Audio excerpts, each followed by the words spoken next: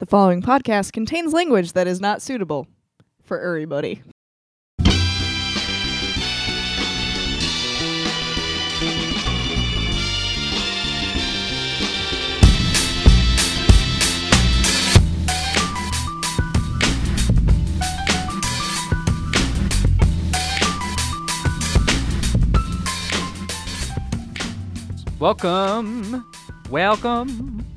Welcome to Super Skull.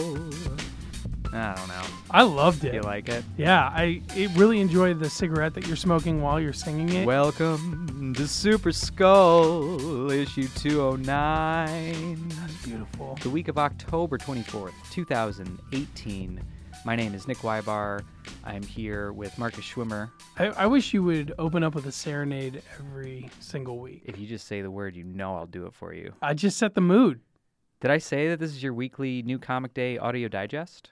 I don't even know if I said that. I don't think you did. I was taken away by song. And Ye- I didn't even say the reason we're here. You didn't say it, but you lit these candles, these aromatic candles. Oh, the joke there being that no one can see it, No, so it could be true. It could be true. Yeah. That's right. That's a great podcast Thanks. joke. I'm just trying to kick us off strong. We have no Curtis Sullivan this week. He's on vacation. He's on vacation. He's traveling around the state of Michigan. We wish him well. Hope he's having a really good time. Blah, blah, blah, blah, blah, blah, blah, blah, blah, blah, blah. So I noticed that you are here today, and I didn't ask you about it, but we're recording this on Wednesday, October 24th, 2018, the day after the big Mega Millions $1.6 billion lottery ticket. That's right. Did you win the lottery? I did not. I made about 1 million plans as to what I would do with my winnings if I did win. Yeah. But I woke up this morning and I got skunked again. So you are the only person I know that starts planning so in earnest about how it's not should you win or if you win, but when you win, you're just ready to hit the ground running. You know, I was very into scouting as a young man, following that motto: be prepared. Boy Scouting. Boy Scouting, yes. If you're going to play the game, Yeah. get ready to win. It's so stupid, but it makes you think like stupid, magical thinking thoughts. And I like to live. I don't play the lotto very often at all. I maybe play the lotto once a year. When it gets to these outrageous giant proportions, I'll play the lotto. $10, whatever. But it is, that $10 is worth it just because for maybe a half hour before going to bed, Yep. there is a chance. Yeah. And I like to just go through, and maybe it's a little bit of a check as well. Mm-hmm. Like, what am I going to do when I win this money? You think you like the chance that you're going to wake up a millionaire? Yeah, I do like that. That's what the chance. Or no, is it the planning that you like? I like the planning aspect of it. Like, all right, I'm going to pay off some student loan for my buddies. Yeah. what am I going to do with this money? Yeah. I like that idea, and I think it keeps you in check a little bit. How does it keep you in check? Because as I was laying in bed last night thinking, like, what am I going to do with $500 million? Yeah. It's an obscene amount of money. Mm-hmm. It was like, well, I could buy an island Mm-hmm. with $500 million. That would be awesome to have my own island. But I started thinking, like, how many kids could I send to college with that money? So you go beyond the let's have fun thinking about pretend winning the lottery. Yeah. You go right into the moral responsibility of your fake winning the lottery. Exactly. What's my foundation name? What's the logo? Do I have galas? What's the foundation name? It's the Marcus P. Schwimmer Charitable Trust. Of course it is. And, maybe we have a black tie gala. Maybe it's to send kids to college. Maybe it's for wildlife conservation. I don't know. But it's good to know that I would probably do that. I don't play the lottery, and I don't usually think about playing the lottery at all. But we have played the lotto together before. Let's we did, be honest. because your enthusiasm is infectious, and I think when we worked together, we did play the lotto together. Yeah. And then last night, I'm sitting in my apartment, and it was like 10 o'clock. The drawing is at 11. Yeah. And I'm like, should I go get a lottery ticket? I don't know. That seems silly. $1.6 billion. That seems like a lot of money. But then I thought, I don't want to lose my parking spot. I got a pretty good parking spot out in the apartment complex. That's right? yeah. Okay. And then the thought, this is what the lottery does to you. Yeah. Because then the thought comes to my mind, am I going to not win? What if Marcus wins the lottery? And I didn't buy a ticket, because I didn't want to lose my parking spot. Be bold. And then my mind just starts racing. And all of a sudden, I'm in fucking Marcus land. Yeah. And it's because of your enthusiasm for this bullshit. Look, I hope one day you do win the lottery. Yeah, I hope you win the lottery I someday. look forward to going to your charitable trust events. Yeah. Maybe you would have them. Maybe you would. Do you want to know what mine's going to be called? Yes, I would love to know. The Marcus P. Schwimmer Charitable Trust. That's amazing. Let's see what's in the news. Okay.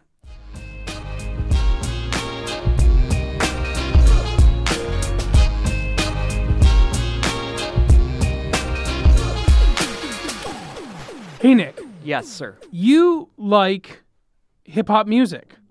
Yep. Would you agree with that statement? Yeah, it sounds weird when you ask it like that, but yes, I do. Okay, I don't know why it sounds weird, Yeah. but okay. Well, I wanted to let you know Yep. that certain hip-hop artists are going to be re-releasing their classic albums with Marvel cover art on them. Talk to me. So if you remember back a couple years, the hottest shit in the comics industry was Marvel was releasing variant covers that were done in the style of famous R&B and rap albums. Yep. And there was some controversy behind it, but overall it was very, very popular. Yes. We sold a lot of variant covers during that time period. What was the controversy? I thought this was universally beloved. No, the controversy is that Marvel was using black culture to make money. Oh, yeah, that was a huge controversy. It certainly was. Yeah, that did kind of suck a little bit. It but did. those covers were cool. They were very, very cool. But Urban Legends, which is a recording house, and Marvel Studios are teaming up to re-release certain records.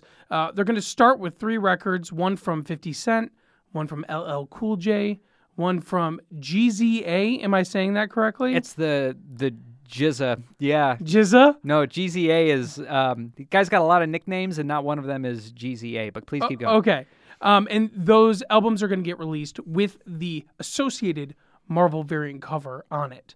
Oh, so they're going to put out the actual album Yes. on vinyl? Or Vinyl. Okay, and then the cover of it is the comic book cover that came out a few years ago that matched that particular artist? Correct. And there's going to be a couple different kinds of versions that you can buy. Mm-hmm. Some of them will come with little booklets with all the little, artist statements and stuff like that. But they're going to be limited, 50,000 units each. So they're going to be sold at record stores. So you're going to have to get off your computer and head out to a record store to buy one. And they're going to do a number of these little releases. I think it's really, really cool. I love this news. This is great news. I thought those covers were so cool. I'm trying to see. So the only 3 that we have so far, it's 50 Cent, Get Rich or Die Trying, it's LL Cool J, Mama Said, Knock You Out, and then Liquid Swords from GZA. Those are the 3 that we're going to start with. That's Well, right. that's rock solid. That's a rock solid lineup. It is. And what I like is that, yes, Marvel ripped off these album covers. Yep. But now the money is making its way to the artist, hopefully, a little bit. Well, we'll see about that. Hopefully. I want that to be true. I want that to be true, yeah. Which is pretty cool. Excellent. I have some news for you. I'm ready. So on paper, this news doesn't sound very exciting, but I need you to go on a little walk with me.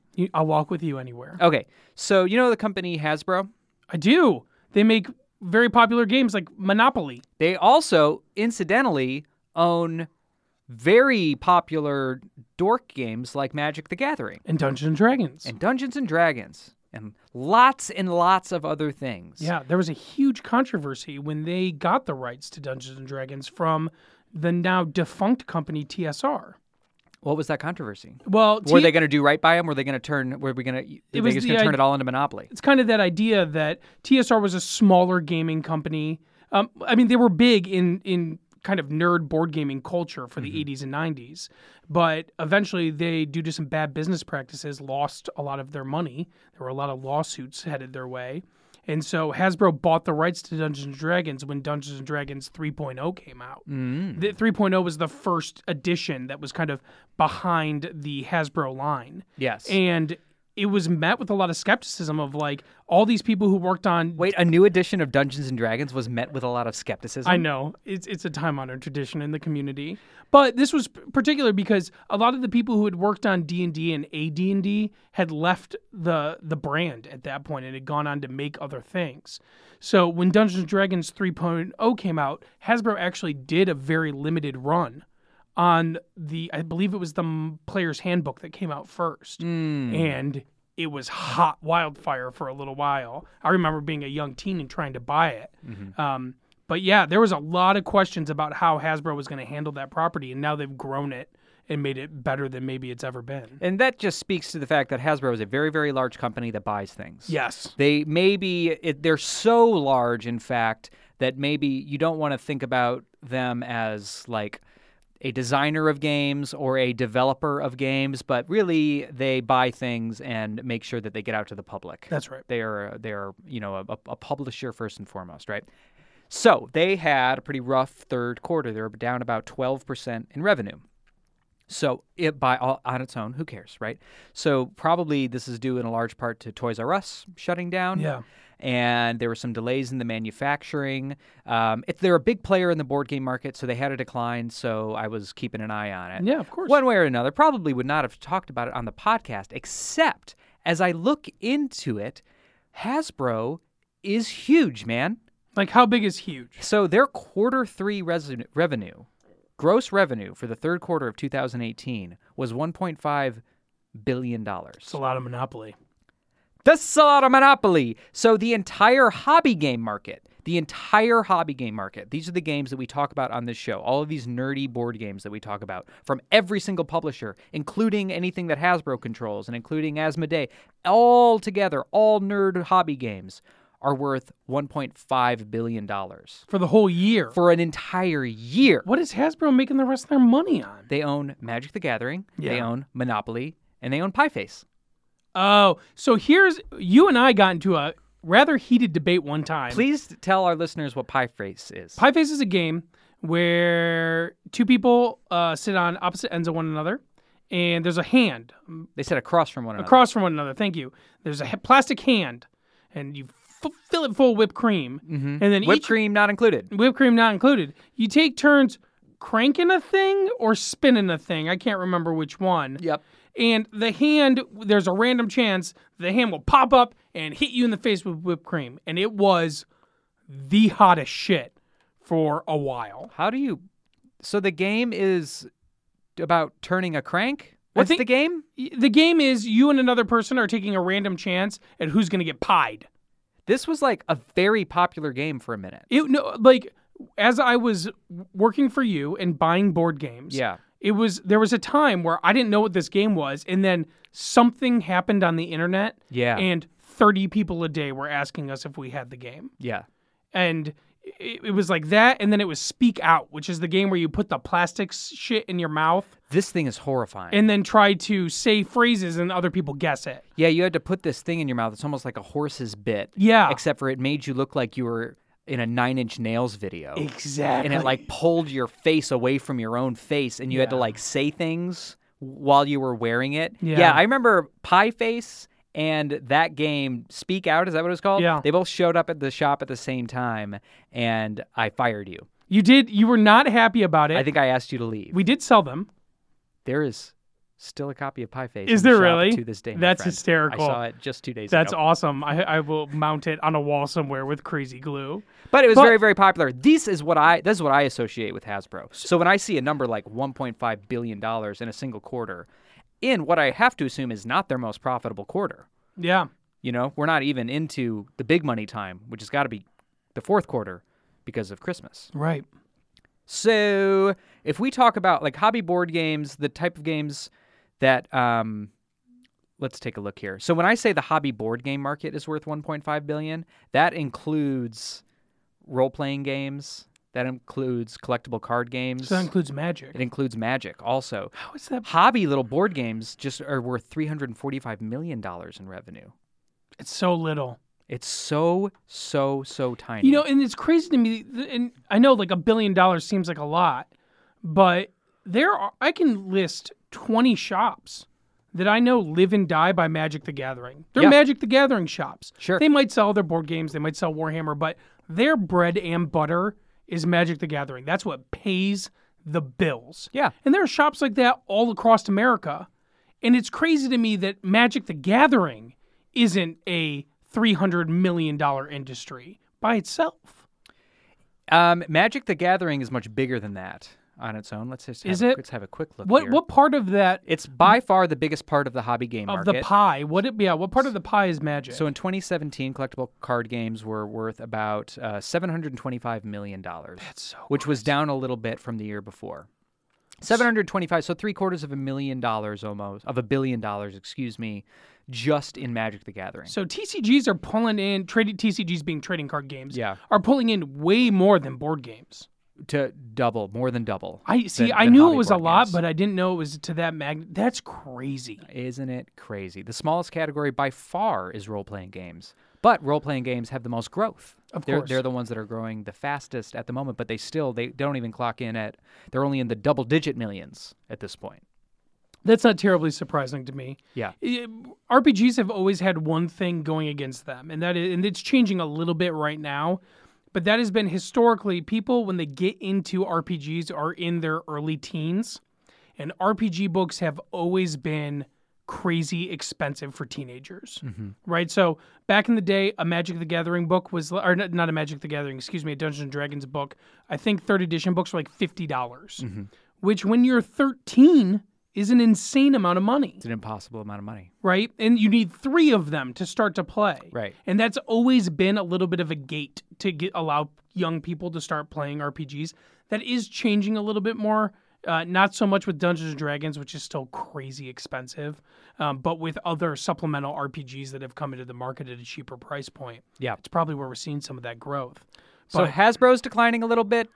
It's interesting just to think about it as a player in this larger industry and just realize how tiny the parts of it that we follow closely are still just a tiny, tiny little slice. It's all pie face and Monopoly, dude. That's the whole market. It's billions and billions of dollars. of Pie Face, Monopoly, and Magic the Gathering. And Magic the Gathering. And even Magic the Gathering, in the scheme of things, is still a tiny slice of that. That's insane to me. I know. It's a tiny slice of the pie face. What has always blown my mind about Magic the Gathering is what I assume, and I will preface this and say assume, is the tiny, tiny cost for a $3.99 pack on Hasbro's end. That all of that is happening. Oh, like what they're paying to produce those cards? To pay the artist to make the art, Yeah. to make the card, to ship the card, to package the card. What all of that cost must come down to on a $3.99 pack. You know, a lot of retail stores live and die by a 50 to 100% markup. Mm-hmm. And I just have to figure that the Magic the Gathering booster pack markup is insane. Yeah. Oh, it's gotta be. Gotta be. Because all it is at the end of the day is printed and stamped tiny little cards, pieces of cardboard. Yep. So, yeah, that's always blew my mind. Yeah, that's money. That's money. Yeah, that's that- right. That's that magic money. And that's the news. Good news. If you listen through to the end of every episode of Super Skull, you'll hear us say that it's brought to you by Vault of Midnight. And what that means is that we read all of the comic books that we get from Vault of Midnight. But Super Skull is supported financially from our listeners. If you would like to support Super Skull, please go to superskullshow.com/donate. $1 an episode, $5 a month. It really goes a long way, and it's the only way that we make money.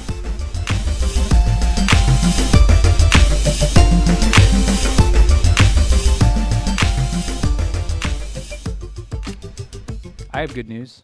Yeah? How was your weekend? My weekend was great. How was your weekend? My weekend was also great. Did you do anything cool? I went LARPing. Yep. This past weekend. Yeah, big weekend for me in the LARP world. Mm-hmm. And a little rainy, but yeah, overall very, very nice. What'd you do last weekend? I went to your LARP. Yeah, you did. Yeah, I did. Yeah, you did. I saw you get knighted. Congratulations. Thank- You're a knight. Thank you so much. Your character is a knight. That's correct. I am not a knight, but my character is a knight. Mm-hmm. Been working on that for 3.5 years now. So tell me in a way that is, because I am very excited for you. Thank you. And I find it very fascinating. Yes. Tell it for our listeners in a way that is not boring. Sure. What is briefly involved in becoming a knight? Yeah, so depending on the game that you play, there are different criteria, but kind of across the board, Already bored. I would say there are 3 general things you need to do to be a knight in a LARP. Yep. One is you have to provide service to the game outside of the game, meaning you have to run stuff, you have to hold a position in the organization, et cetera, et cetera. Okay. The other one is you have to do great deeds in the game. Yes. And the Slay a dragon. sure, slay a dragon. You guys got dragons? Apparently we do. Oh, cool. Yeah. And then the third one is you have to find someone to take you under their tutelage, someone who is already a knight, so that you may squire for them. Okay. So I squired for a gentleman for 3.5 years, and we traveled all around the country and played different games, and I squired for him all around the country. And that all kind of came to a head when I went to Montreal earlier this year to fight in the biggest battle in North America. And at the end of that battle, after fighting for 6 hours straight, he looked at me and informed me that he was going to knight me this past weekend. Hey, all right. So it was very, very cool. It was very, very cool. And you surprised me. I had no idea that you were going to show up to this thing. Producer Rachel Polk put it all together. Yeah. Because we've been LARPing together for a long time, me and her. And so as I went up, there's, all these people, they do a big ceremony for it. It's almost like a wedding. There's like all these people in pews, and they're all sitting, and there's a bunch of people at the ceremony. Yeah. I don't know what the count was, but it was probably like 40, 50 people, something like that at the ceremony. Right? Something like that? Yeah, probably something like that. And you walk down the middle aisle, and you're looking very penitent. Thank you. I thought you looked very penitent. I was going for penitent. And I had my hood pulled up because at that point we had successfully snuck up me around to this LARP field, and you hadn't seen me yet. Yeah. And as far as I knew, you didn't know I was there. I knew that I was having a special guest, but I did not know it was going to be you. Okay, so you're up there. I'm up there. I've been up for over 24 hours. I've been as awake. part of the ceremony. Yes, the night before you do a vigil, you stay up from sundown to sunup. Yeah. And I had done that. I am not a young man, so staying up for 24 hours is not in my repertoire anymore. So I'm a bit in it. I've had like 2 hours of sleep before the ceremony. Yep. I'm a little bit in a daze. I go up there. I walk down the aisle and get escorted. My knight is standing in the front. Yep. He's conducting. He's conducting the ceremony. I take a knee. We go through the ceremony. Part of the ceremony is people can come up and light a candle and proclaim my acolytes, if you will. Accolades. Thank you, accolades. Proclaim my accolades. And you came up for one of them, and I hadn't seen you yet because I had been steering forward the whole time. You were staring at your knight. I was, yeah. And he said, "Can anyone attest to this man's valor?" I think you did valor or something. Yeah, I think you did valor. And I said, "I have." Yeah. Yes. And I walked up there and I lit a candle, and you were looking down. You were so focused. Did you think you dreamed me? Were you so tired? Did you think you dreamed me? Well, I heard you because you said it's an honor. Yeah. And you have a very distinctive voice. Yes, I've heard, I do. Right. So then I looked up and I started to cry because I didn't think it was going to be. I didn't realize you started to cry. Yeah, I didn't know you were there. Yeah. And I'm so fucking sleep deprived. I'm already an emotional wreck. Blame it on the sleep. But I started to cry, and so because it's just such an emotional day, Yeah. And so I started to look down again, and I was like, okay, if I cry so hard that I start to shake, people will know, right? So I was like, you need to get over this, Yeah. because you're gonna have to stand up and turn around soon, and people are gonna see if you're crying. So I did the cheek bite trick, Yeah. where you bite the side of your cheek. And that kind of got me through it. And you just bite your emotions down. Yeah, we had someone take a photo of me and my full kit and you. And so once that photo gets to me, I'll put it up on our Instagram so people can see. Cool. I would love to know, Yes. as someone who has never been to a LARP event before. Yeah. You were there, you saw it. What are your thoughts? It was. I had a lot of fun. Everybody was very, very nice. I was very confused most of the time. I did not know how to behave or acquit myself in any way, but I had a very good time. It was interesting. I am glad that I went. I'm glad I got to see it. It was a very cool little ceremony. I had a whole backstory too, and nobody asked me about it. My girlfriend made up your backstory, dog, on the spot. No, I had an elaborate backstory. What was your backstory? I was an assassin who's going to come kill you, but then I fell in love with you. That's not make-believe, dog. That's real life. Did you read any? Were you so overwhelmed with your newfound knighthood that you couldn't even read a comic this week? I did read some comics this week. I was a little sleepy last night. It was funny. Usually, you're still hungover from the knighting. Yeah. Usually one of us can kind of energize. If one of us is down on the week, the other one can bring them up for the podcast. Yeah. Last night, and just to be completely transparent with our listeners, last night both of us were kind of typing in our show notes, and I could see both of us falling asleep at the same time. It hit like 8:30, and like two grizzled old men. I could just see the productivity slowing down. Yeah, our shared Google Doc turned into a wasteland. Yeah. But yes, I did read some stuff. In my thought this week doesn't have to do with any particular issue that came out, but Interesting. what spurred me was there were three or four Spider-Geddon tie-ins this week. Spider-Geddon being a giant Spider-Man themed shared story that Marvel is doing right now. Yep. And I've been on record saying it's not my favorite, but I'm trying to give it my all. I read all of them. Yeah. I'm gonna read. Also, I'm gonna read every Spider-Geddon book. I'm saying it right now. I'm gonna read every single one of them. Cool. I think I have so far. I'll still say that it's not my favorite. Mm-hmm. But what struck me was there's another big Marvel event happening right now. The return of Wolverine. Wolverine has been dead for 4 years or some shit like that, and now they're bringing him back. Yeah. And I just don't care.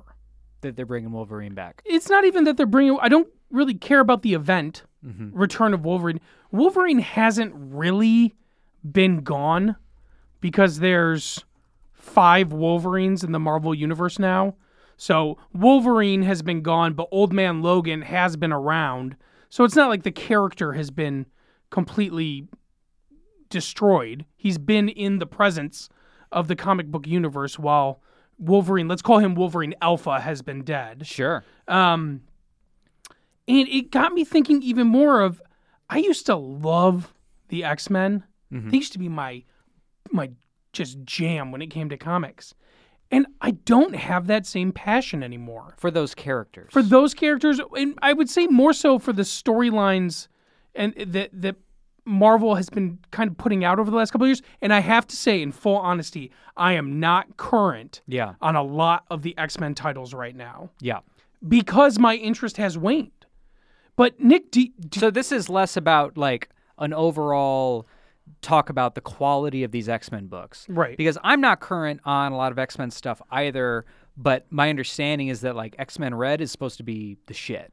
yeah, This is everything that I hear is that it's a very, very good book. It's like 42 issues in and it's supposed to like have been staying good. I'm just not current on it. And neither are you. yeah, neither am I. So we are not X-Men perts. No, we are not experts.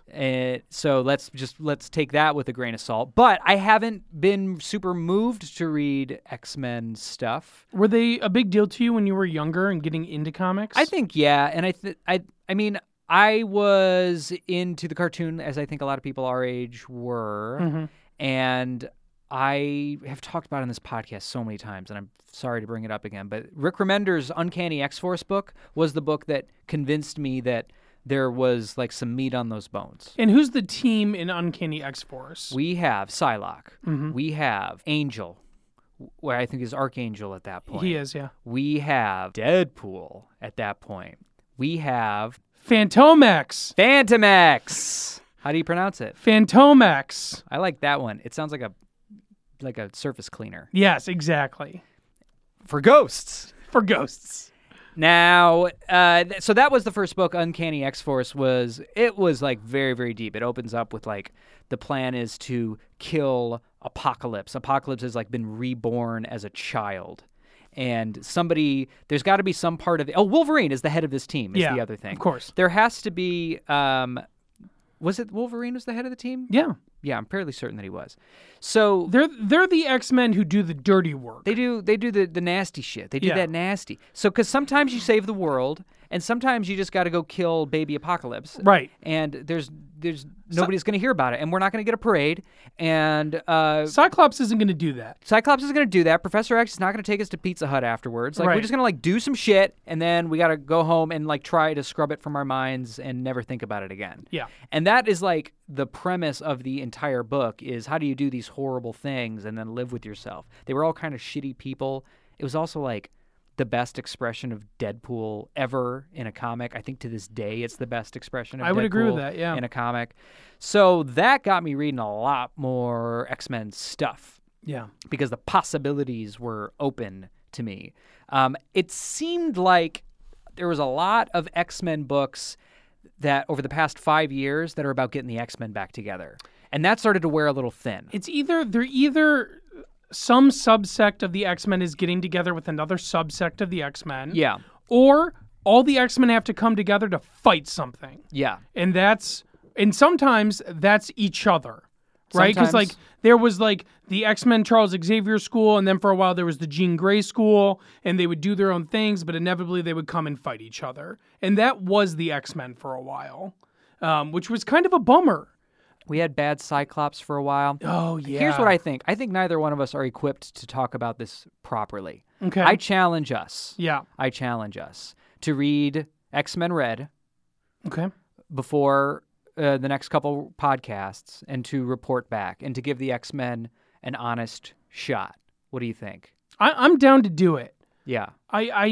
My concern for me is that the X-Men that I grew up, and I know that I'm being a little bit of a hypocrite right now because I'm always on the air saying that we need to change and evolve the medium and do all this stuff. You just want the same fucking X-Men team, don't you? It's not that. It's just that we have traveled quite a distance from 90s TV show X-Men, which is the base of my X-Men knowledge and love, yeah. to where we're at now. Is my hypothesis. I am interested in reading X-Men Red and seeing if that's true. But Wait, what's your hypothesis? That it's come a long way? Of course it's come a long that way. it's very different. It's unrecognizably different. Yeah, but it Yeah. is, and it probably should be because that stuff was really bad. It wasn't. It was really bad. I wouldn't say really bad. I love you so much. It was cheesy and bad. This is prime 90s schlock at this point. You think I so? also have a fondness for it. Yeah, 100% yeah. I have a fondness for it. Right. But it's not good. It's not. Yeah, no, that's sure. It's not good. And there's a time there, I don't particularly like Age of Apocalypse. Yeah. I didn't think it was very. This is the prime example of the period of X-Men that you like. Yeah. This is the biggest thing that happened in that time. Is Age of Apocalypse. Yeah. Which I don't particularly love. I've read it. It is not my jam. But if we look at the sales numbers for X-Men, X-Men is chugging along. Mm-hmm. Marvel has 3 X-Men titles in the top 100 comic books shipped. Yep.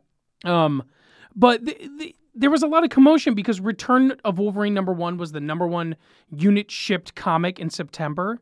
And what I wonder is, as someone, I don't work in a comic book shop anymore, you do, Mm-hmm. is this number a relationship between older shop owners ordering a lot of Return of Wolverine #1? Because this isn't units sold. This is units sent to comic book shops. Sure. Or is it are these books, once they reach comic book stores, going home with customers? Or are they sitting in fat stacks on shelves? Because older comic book owners have a fondness for the X-Men that maybe doesn't exist in the market as a whole anymore. Well, it's probably a reflection of the fact that the death of Wolverine was a huge deal.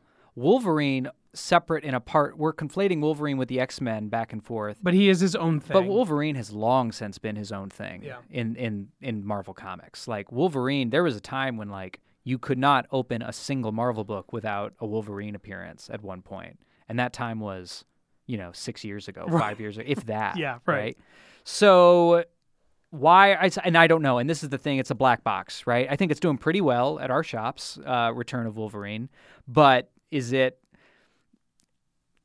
quality-wise? I don't know that it deserves this. Anyway, that's not the question, Right. Because we don't want to equate sales with quality Never. at all. Right. That's not what I'm trying to do here. I don't know the answer to your question, and that's the weird thing about comics is that nobody knows the answer to your question, and we'll never know because you don't return those books, so we'll never get a final answer. Well, I look forward to reading X-Men Red with you. Why don't we read X-Men Red and Let's see do what we it. think, and then we'll then we can see what's going on with because this is widely acknowledged to be a very solid, ongoing X-Men book right now. I'm excited because you notoriously hate team books, Yeah, I So- wish I wasn't notorious for that. but you do. You don't like team books. I'm not.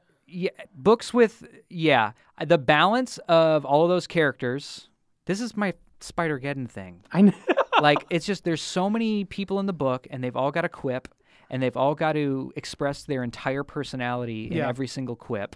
It's really, really hard under the best of circumstances, and especially with a team as huge as the X-Men are, it's difficult to pull off. It's just when I think of your favorite superhero books, Yeah. it's Matt Fraction's Hawkeye, which is a deep dive into one dude. It's Mark Waid's She-Hulk, which is a deep dive into one character. Like, it seems that you enjoy those intense looks at a moment in one character's life so much more. Like, I love Brian Michael Bendis' run on Avengers, which is a giant team book. Yeah. But even when I was into that book, I remember you not particularly being into it. And I think that's one of the better team books that's been out there. And Bendis handles it well because Bendis does, if there's one thing that he does well, it's like juggling a lot of dialogue, and that's kind of what you have to do with a book like that. But let's take it back to Uncanny X-Force. This is a book that that is a pretty small team. It's like 5 people on that team. Yeah. And really the arcs would focus on 2 or 3 of them and the relationship between 2 or 3 of them at a time. The other ones would be in there. The other members of the team would pop in and they're interacting and they're a part of every single issue usually, but the focus is a more easily graspable dynamic. It's just kind of hard to go deep or nuanced with 8 people on a page. It's hard. And that's not always the goal of it. I don't need every fucking comic book to be deep and nuanced. I swear to God I don't. I know it doesn't sound like it from the podcast that I do every single week, right. but I really don't need that. Yeah. But X-Men wants to be that. I really do think it wants to be that. I really do think X-Men has always wanted to be about something more than just punching big robots and fighting a bad guy. That X-Men was born out of this urge to be deeper than your average comic book, right? It's born out of this expression of the other and how we fit into society when we're different from society. So given that, it's kind of a tough ask when it's just Wolverine slashing shit, bubbing along, and Gambit calling everybody Mosheri or whatever. Right.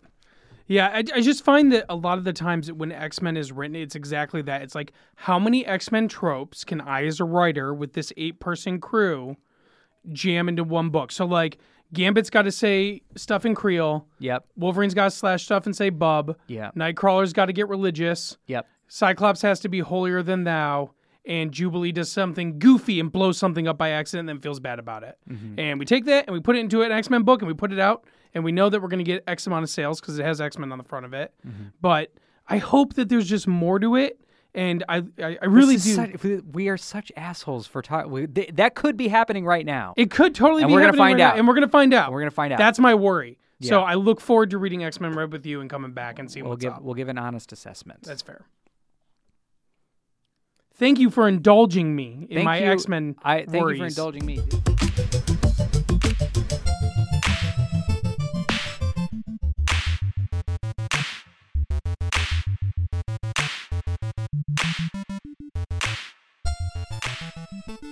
We have a board game review. Yes, we do. And not only that, it's an early access board game review. That's right. We're giving you the info now so you can get in, see if you like it, and put in that pre-release. The most important thing about Super Skull is that this is about the consumer.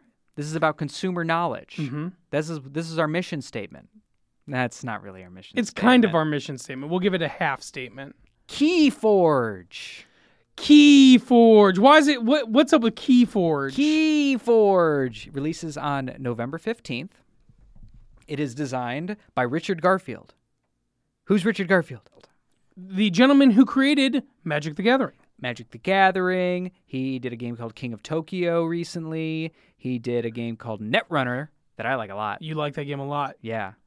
But mostly he did the most important game that he designed obviously was Dilbert Corporate Shuffle from 1997. How could you say otherwise? He actually has a pretty huge body of work now that I'm looking at it. Yeah. Now that I'm staring at his It's Wikipedia interesting page. too because Magic the Gathering very much changed the industry when it came out. Mm-hmm. Industry has never been the same. Yep. King of Tokyo was the hottest shit for 3 years. Still a little warm, still to this day. Yeah, still a little warm. Warm to the touch.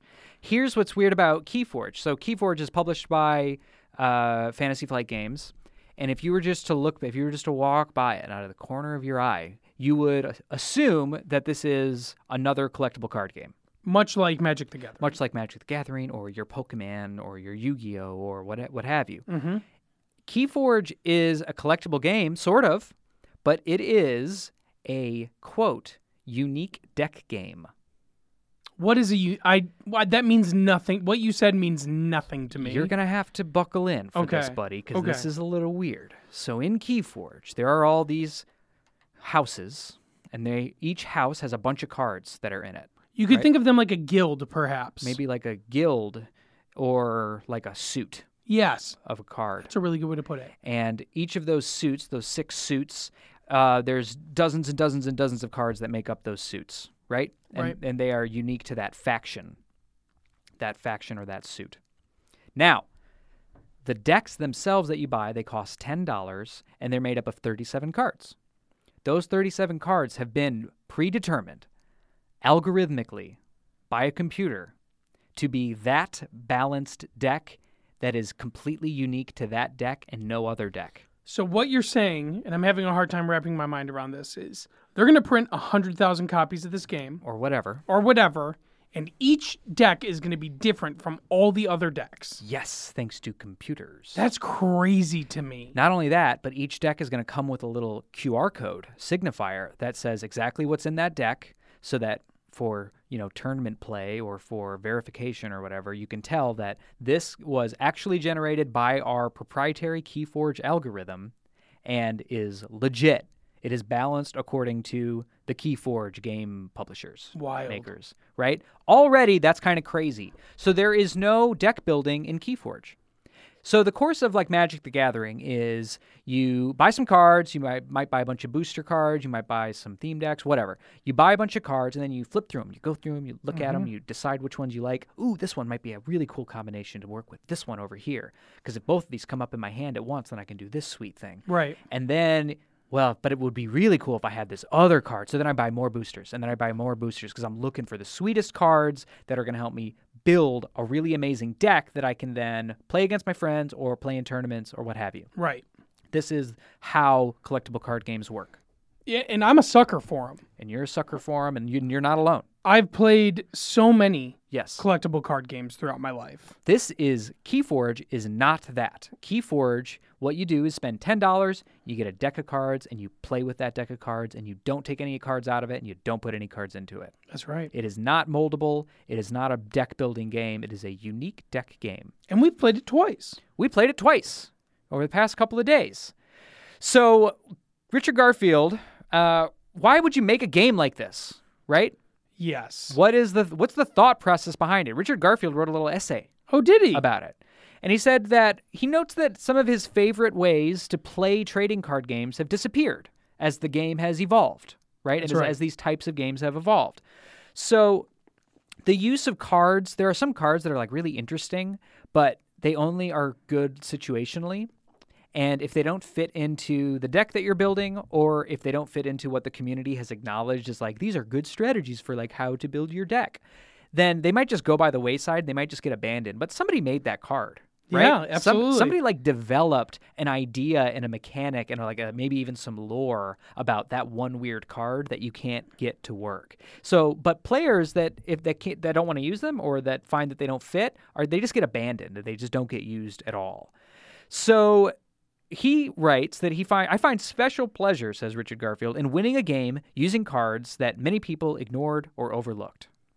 So he kind of built a game around that idea where all of the cards are unique and there's not going to be very many of them in these unique decks that you get. Because they're smaller decks compared to most trading card games. So in Magic, how big is your deck in a Magic Usually game? 50. Usually 50. And we're talking 37 cards Yeah, here. 37, yeah. Maybe it is 36.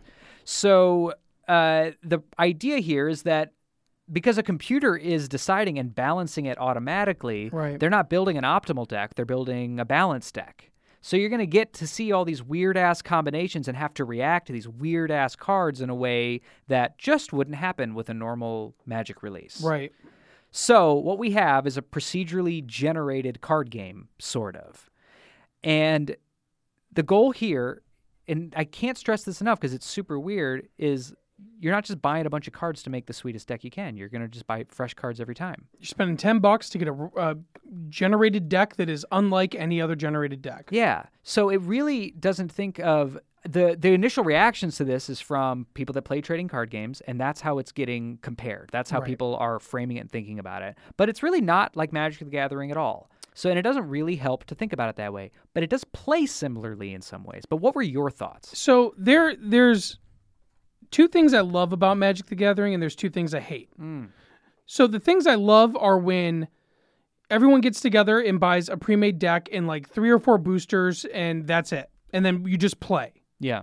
What I hate is after that happens and we all have a good time because we all have kind of the same starter cards, and then it comes down to skill, is some asshole goes out to a card that sells Magic singles and he spends $1,000 Yes. and he comes back with a deck that I will never be able to beat. That's Nope. what I hate. Game over. I like sitting down with my friends and playing trading card games, especially in tournament styles. I think it's a really fun way to spend a Friday night, to get 10 or 12 people together and play a TCG tournament. Not in a sanctioned environment. Just, Fuck all that. Just a bunch Yeah. of friends and just sitting down and play Magic. I want to drink beer and play TCGs with my friends. Yeah. That's it. And this game has a lot of potential. Keyforge has a ton of potential for exactly that. It's kind of the ideal for that.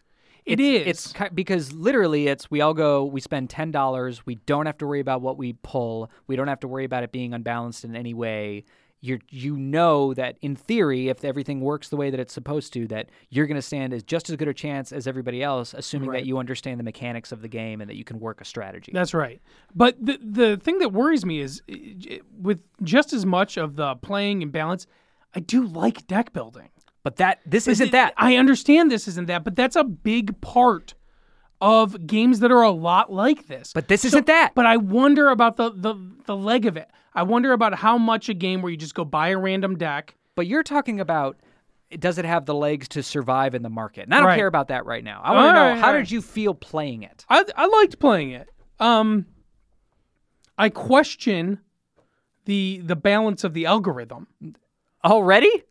a little bit. 2 games in? I mean, I need to play 10 more games of it, and Is it because I won both times? No, that has Is nothing that why to do you with question the algorithm? it. I want to play it 10 more times, so that's just something right off the bat. Yeah. Because I want to get in there and figure out. I want to play with a couple different decks. Yeah.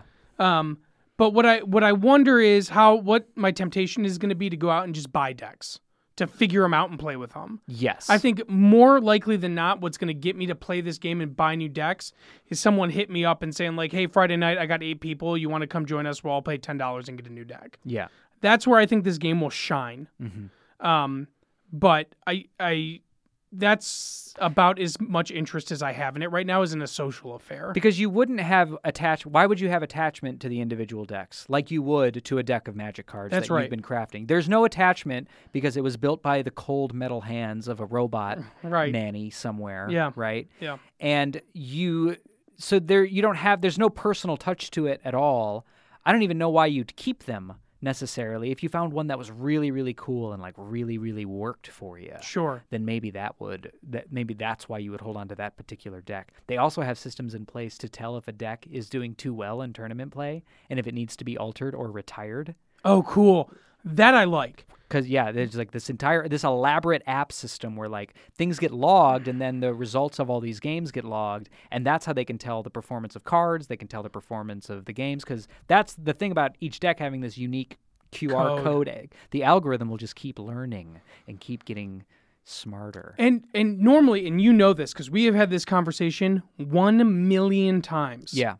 I have zero interest in running a Magic the Gathering tournament in my entire life. Yes. I never want to do it Yeah. because it sucks. Yes. Why does it suck? The people who show up are hyper competitive.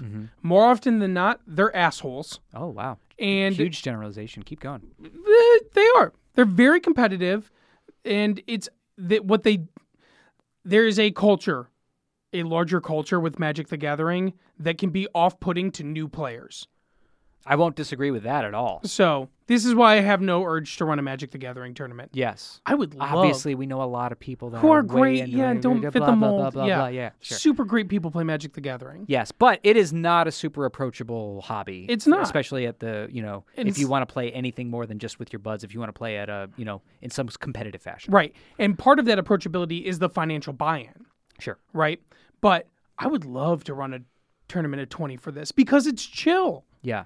There's not, you didn't spend any more money than I did. It's all random. It's all computer generated. And then it comes down to player skill and luck. Yeah. That is so much more enjoyable and so much more approachable that I think this game can have some legs in that thing. I just don't know how many times I'm going to be like, hey, Nick, why don't you and I go buy a $10 deck and sit down and play this game? Right. I don't know. And that's just like the core, the feel of the game. Right. I thought it was neat. I thought it was a neat like little tweaking of the collectible card game thing of like, I'm putting out my creatures. Right. I can attack you with my creatures. I'm going to do this other card that makes you do this other thing. Very much. It didn't do anything that I haven't seen before. So it didn't blow my mind mechanically. Right. And that is the thing that's going to be like when we played Star Wars Destiny for the first time. And we played the shit out of that game. It was mechanically, I've never played anything like it. Yep. It was a collectible thing. I couldn't hang with it because it was a collectible thing. But mechanically, I just fell in love with it. Yeah. Because it was so weird and so different. This, I agree with you. While I'm trying to figure it out and wrap my mind around it, I totally want to do that. I told him, like, hey, Marcus, let's go to the bar. Let's play. Let's go grab a $10 pack and like see what we get and see how it goes. How many times do you do that once you have figured out, oh, this is what the game is like? Yeah, where I really want to play this game is at a convention. Oh, okay. Because I hate playing games at convention, like big tournament style games. I hate it. Yeah. It's not my favorite. But this is the kind of chill thing I want to do. Like, I want to meet new people. I want to have a chance to talk to them. I don't really care if I lose at this game. Yeah. Because it's $10. Who cares? And so I think it will shine in bigger moments like that. Yeah. And I hope it does well because I would like to do things like that. So that's Keyforge. I think at this point, my provisional review, and I want to play it a little bit more, maybe we'll come back to it and talk about it again someday, is it's more interesting than it is good at this point. I'm more interested by the idea of it than I am excited by the mechanics of actually playing it at this point, but I'm only 2 games in. Do we do a Super Skull sanctioned Underground Fight Club / Keyforge event? I love that idea. Why don't you do all the work for that? Yeah. And make that happen? Sounds like a I would really attend that. great job Yeah. for our new intern. Oh, we'll put that one on Bailey. Yeah, we'll put it on Bailey. Bailey, I hope you hear me. You're giving me the thumbs up, which I appreciate. Oh, this is a great idea. We're going to send a signal. It's only going to be available for 30 seconds on our Twitter at a random time, so keep a lookout. That's not how it'll work at all. Underground Fight Club. No, we should just invite a bunch of Super Skull listeners to play this fucking game when it comes out. I love that. This is a great idea. I love that. Cool. Good job, Bailey. Good job, Bailey. All right, let's we want to call it? I guess so. You got any non-comic, non-board game recommendos for me? Because I need more things in my life. I might. Let me think about it for a second. What do you got? You talk to me. So I've been trying to branch out in my music. In your music? Yeah, I work by myself a lot. So there's only so many podcasts, and at some point, you listen to so many podcasts in a day that you start to not give them the attention that maybe they deserve. I know that feeling very well. So I've been trying to work. Somebody right now is doing that now with this. I know. So I've been trying to get back into music because I haven't been listening to a lot of music lately. Mm-hmm.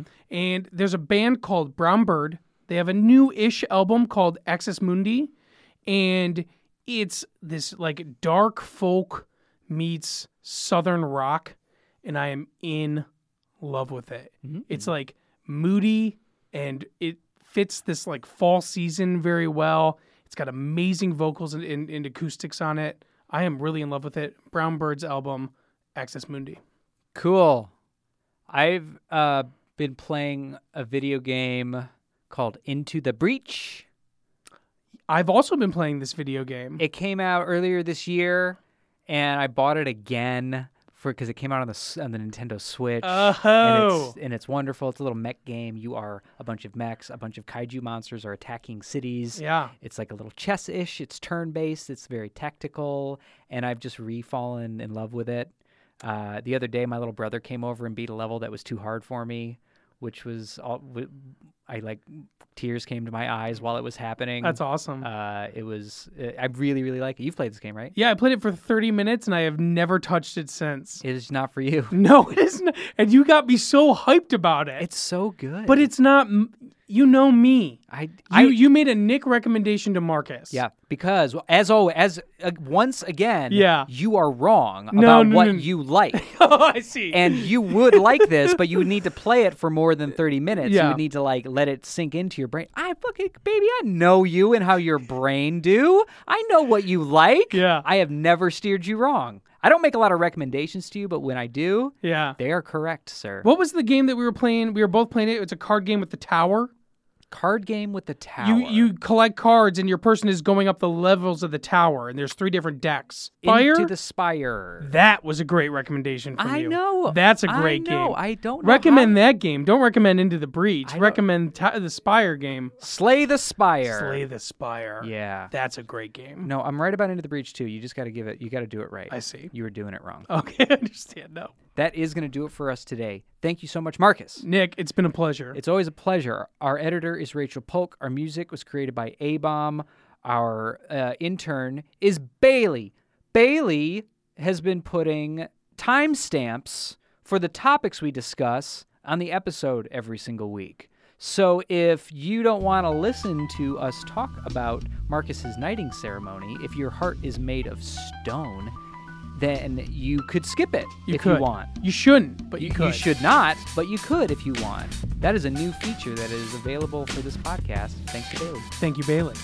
So, and every week we record Super Skull at the Ann Arbor District Library. Please subscribe, download, and review Super Skull on Apple Podcasts and Stitcher if you would. And don't forget to follow us on Twitter, Facebook, Instagram, our website. Super Skull Show is how you find us. And we're on Spotify now. And we're on Spotify now. We're everywhere. We're in the big times. If you could find it in your heart, go to superskullshow.com/donate. $1 an episode, $5 a month. But what's $5 a month? It's nothing. What is $5 a month? It's nothing. Really? Do you get? Is this? I don't want to ask because I don't want to know if the answer is no. But do you not like this show for $5 a month? What's 5 divided by 30, Marcus? I spent $5 on a gourmet hot dog today. Ugh. One hot dog. Gross. Super Skull is brought to you by Vault of Midnight, Earth's finest comic books and stuff and podcasts since 1996. My name is Nick Weibar, I'm Marcus Schwimmer. and we wish you very good reading until next week.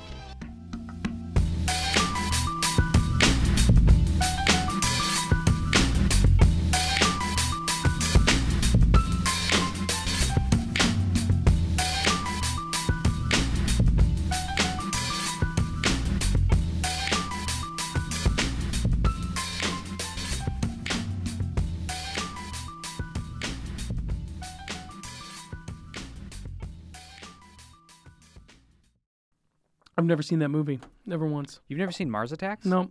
I watched half of it once and I was like, this is the dumbest shit I've ever seen in my entire Oh my life. God, Marcus. Yeah. That's you are an enigma to me. Why?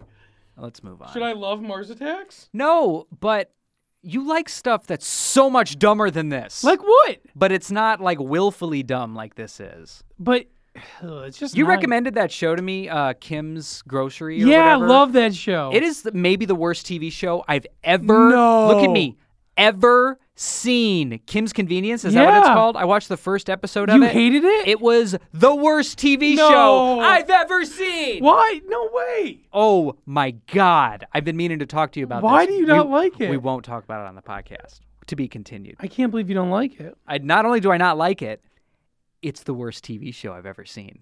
That's crazy to me.